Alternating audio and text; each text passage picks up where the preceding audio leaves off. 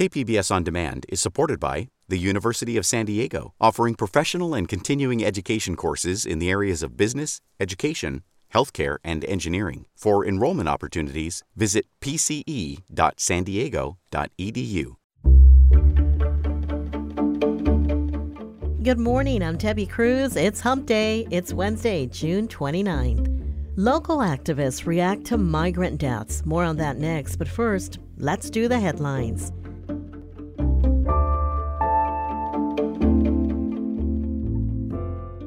The San Diego County Board of Supervisors yesterday unanimously approved a more than $7 billion budget for the next fiscal year. The budget includes $200 million in additional funding requests for wildfire reduction efforts, hiring more county employees, and park or community center projects. The budget includes funding for additional positions within the county's mental health system, shelters for people experiencing homelessness, and health care in county jails. The new budget takes effect Friday, July 1st. A bill which would allow Californians to hold gun manufacturers accountable is now awaiting the governor's signature.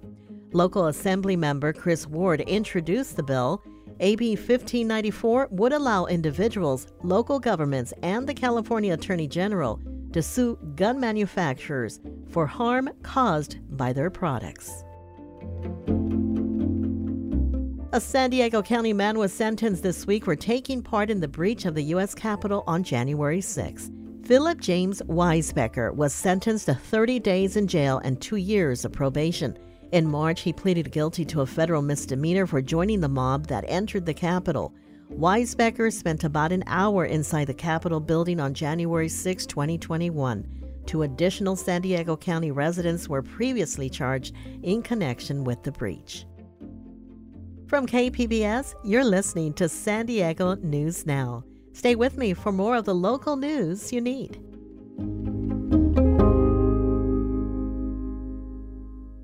KPBS On Demand is supported by the San Diego County Toyota dealers, whose commitment to customers extends to giving back to the community and who are proud to support the City of San Diego lifeguards with their important role of keeping our beaches safe. Toyota, let's go places.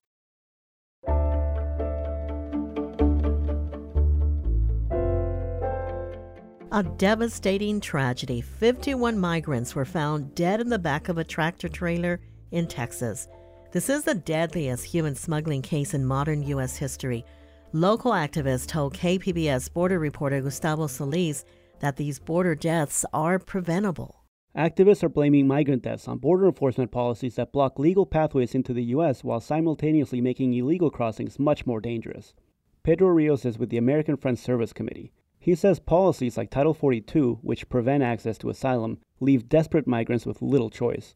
When the U.S. does not allow people to have their asylum rights recognized, it forces them to make drastic and dangerous decisions like getting into a tractor trailer or crossing through the mountains or crossing through the oceans where the likelihood of injury and death increases. According to data from Customs and Border Protection, 557 migrants died while attempting to cross the border during the 2021 fiscal year. It was the deadliest year on record for migrant deaths.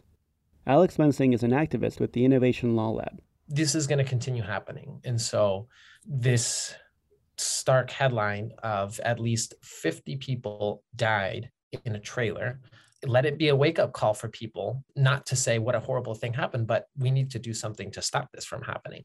Here in San Diego, there's been an increase in drowning deaths from people trying to swim or use a boat to enter the country. Gustavo Solis, KPBS News.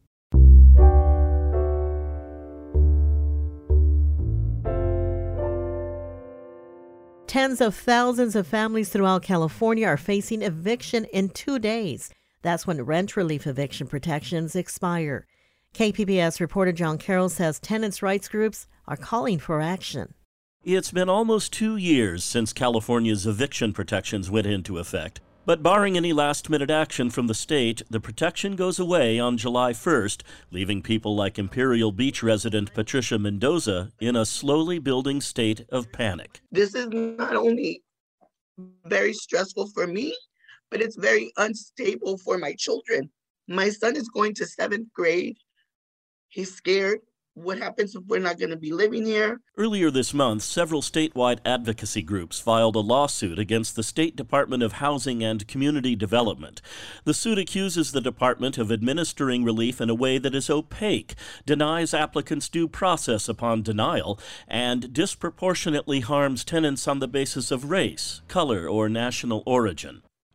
Whether a court will step in and help the tens of thousands of Californians set to be kicked out of their homes soon is anybody's guess. John Carroll, KPBS News. San Diego City Council extended a safe parking program for people experiencing homelessness in the region. We go now to KPBS reporter Jacob Baer. He has more on this. San Diego's safe parking program will continue through June 2023, and it soon will provide 24-hour housing, shelter, and services for San Diegans experiencing homelessness at a Mission Valley parking lot. For the moment, the service is only available from 6 p.m. to 7 a.m. On Monday, Natalie Rashke told the City Council those hours didn't work for her family, who have been living in a vehicle for the past few years. 6 of us are in a van, and that is more comfortable than going to some of the safe lots or shelters that the city has to offer. Jewish Family Services runs the safe parking program, which includes the Mission Valley site and 2 additional locations in Kearny Mesa. Jacob Baer, KPBS News.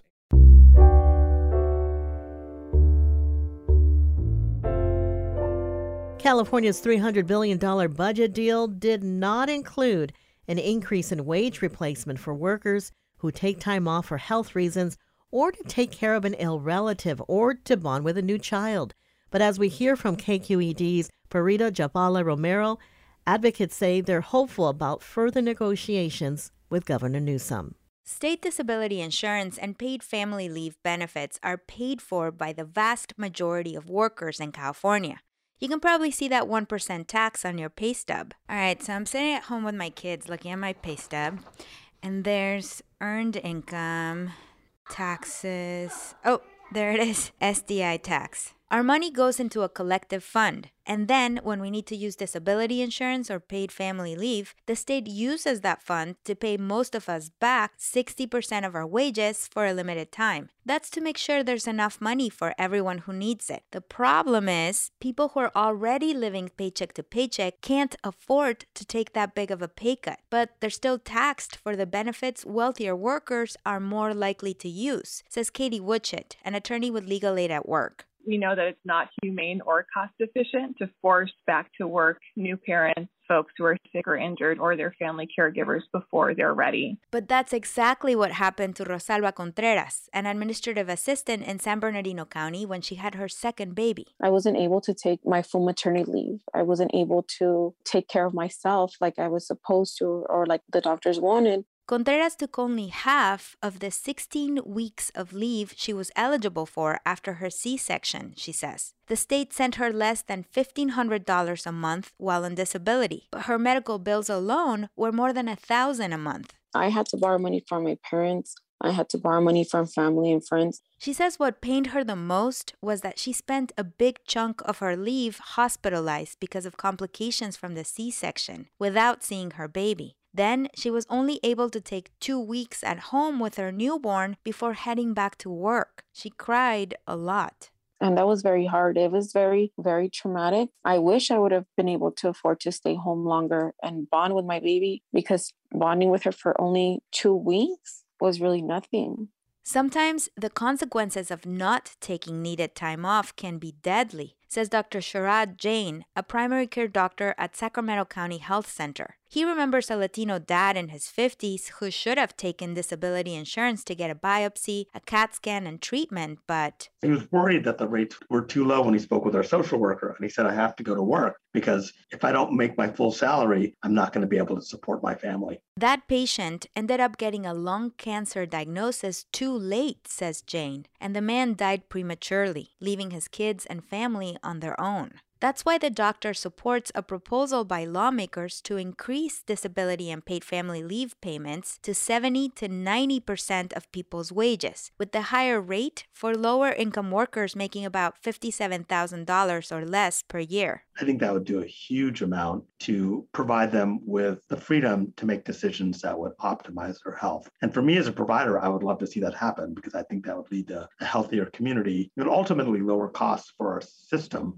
by earlier diagnosis and treatment. Governor Newsom vetoed a similar proposal to boost wage replacement last year, arguing it would cost too much. But this year, the governor's office has been offered a potential fix to raise more funds, getting rid of a cap that allows the highest income earners to stop paying SDI taxes on income beyond $146,000. So right now, people don't pay that SDI tax after they make $146,000. With the new proposal, they'd keep paying it throughout the year, no matter how much they make. Again, here's attorney Katie Woodchett with Legal Aid at Work. So, requiring wealthy people to pay the same percentage as the lowest income workers seems pretty reasonable. Now it's up to Newsom to decide if he agrees. His office declined to comment on the proposal or the negotiations. That was Farida Jafala Romero with KQED. Coming up, we meet San Diego Unified's 2 new student board members. That's next, just after the break.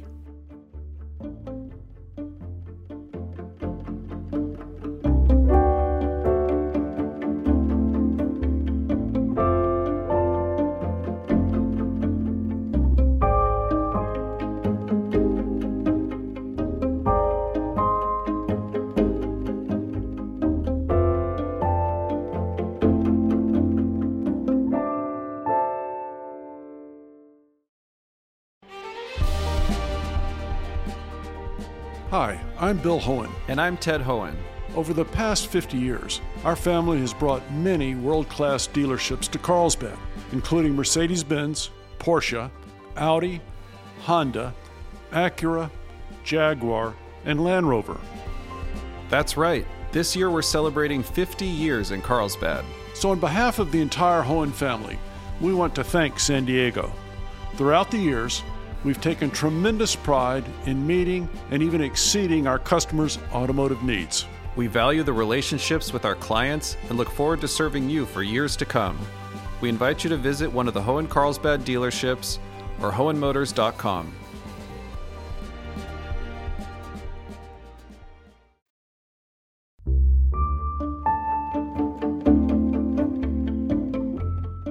Costco is coming to the Westfield North County Mall.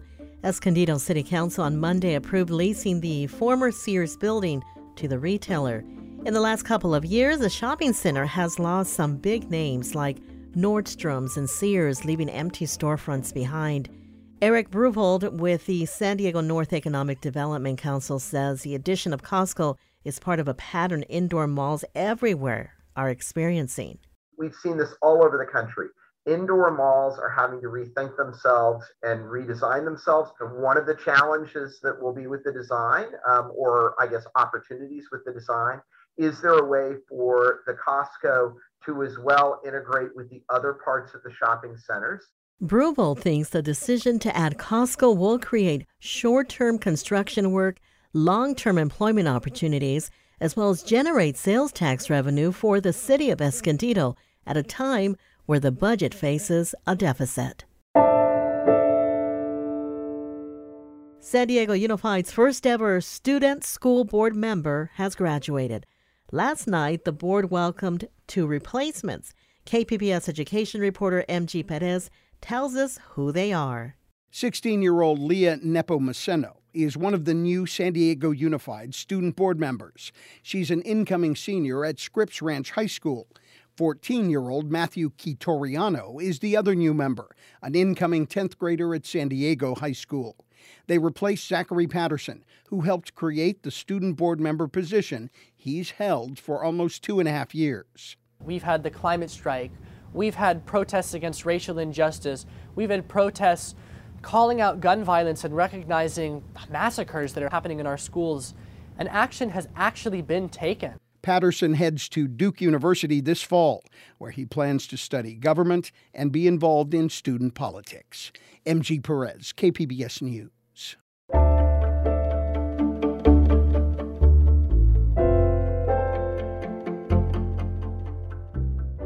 Wild Song Productions staged 3 shows before the pandemic shut the young company down. But they returned this year with a full slate of shows, including one of my favorites, Jekyll and Hyde, which opens tomorrow night at OB Playhouse. It is a musical based on Robert Louis Stevenson's classic Victorian tale of the strange case of Dr. Jekyll and Mr. Hyde. KPBS Arts reporter Beth Accomando speaks with actor Cody Ingram, who takes on the dual roles of the well-intentioned Dr. Jekyll and his bestial alter ego. So Cody, you are playing Jekyll and Hyde. So what is that experience like? It's fun. It's very challenging. As an actor, you spend a lot of time coming up with the character and making them real and what they want, what they desire. But then you have to do it for 2 different people, and you have to find a way to switch between them and not make it look ridiculous. So it's been a wonderful challenge to explore that. When movies do Jekyll and Hyde, they have the ability to do special effects and editing. So when you're doing this transformation on stage, what are you doing and what are those challenges?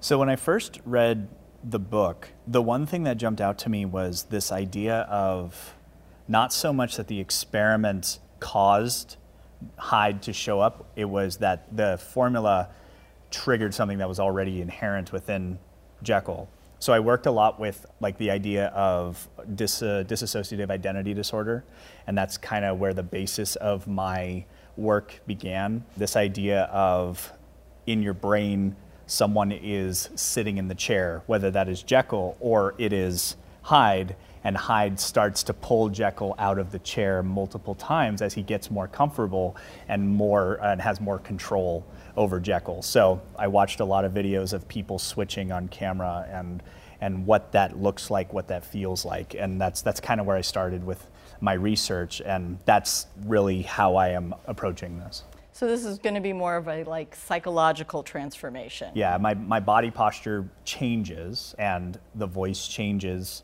I wanted there to be a way to show that Hyde was an extension of Jekyll. He's not necessarily a totally different person. He's Jekyll if Jekyll were released and able to explore any inhibition times 200. And this is a musical. Mm-hmm. What's singing this role like? Is the music like very different for Jekyll versus Hyde?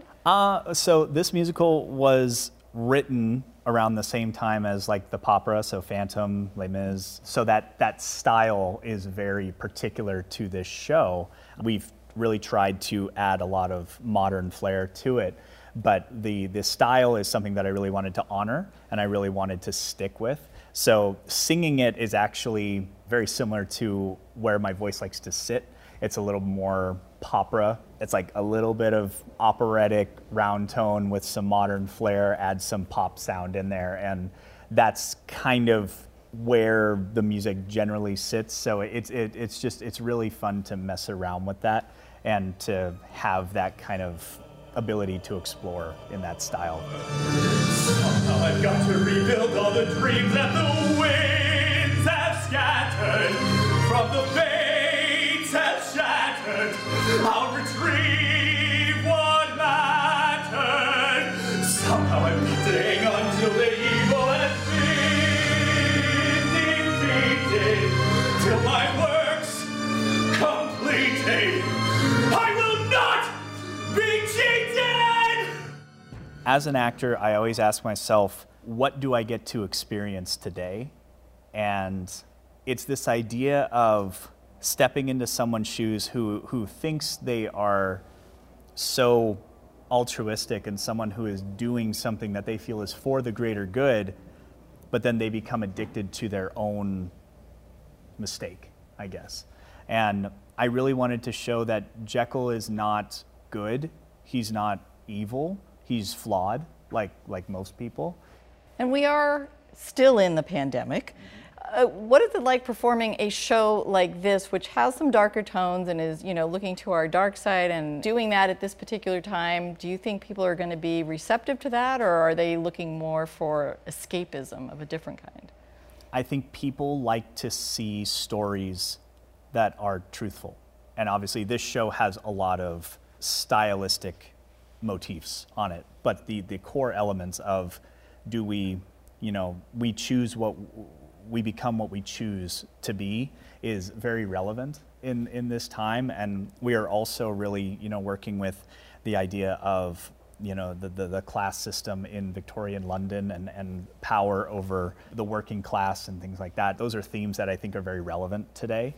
And also I think people like to enjoy a journey that they can kind of watch from a distance but experience for themselves as well. So I do think that this show has a lot of relevant themes to it. I think it will resonate with a lot of people.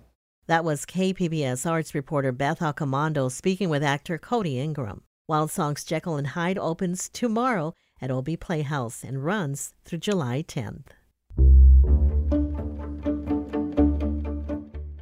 That's it for the podcast today. As always, you can find more San Diego news online at kpbs.org. I'm Debbie Cruz. Thanks for listening and have a great day.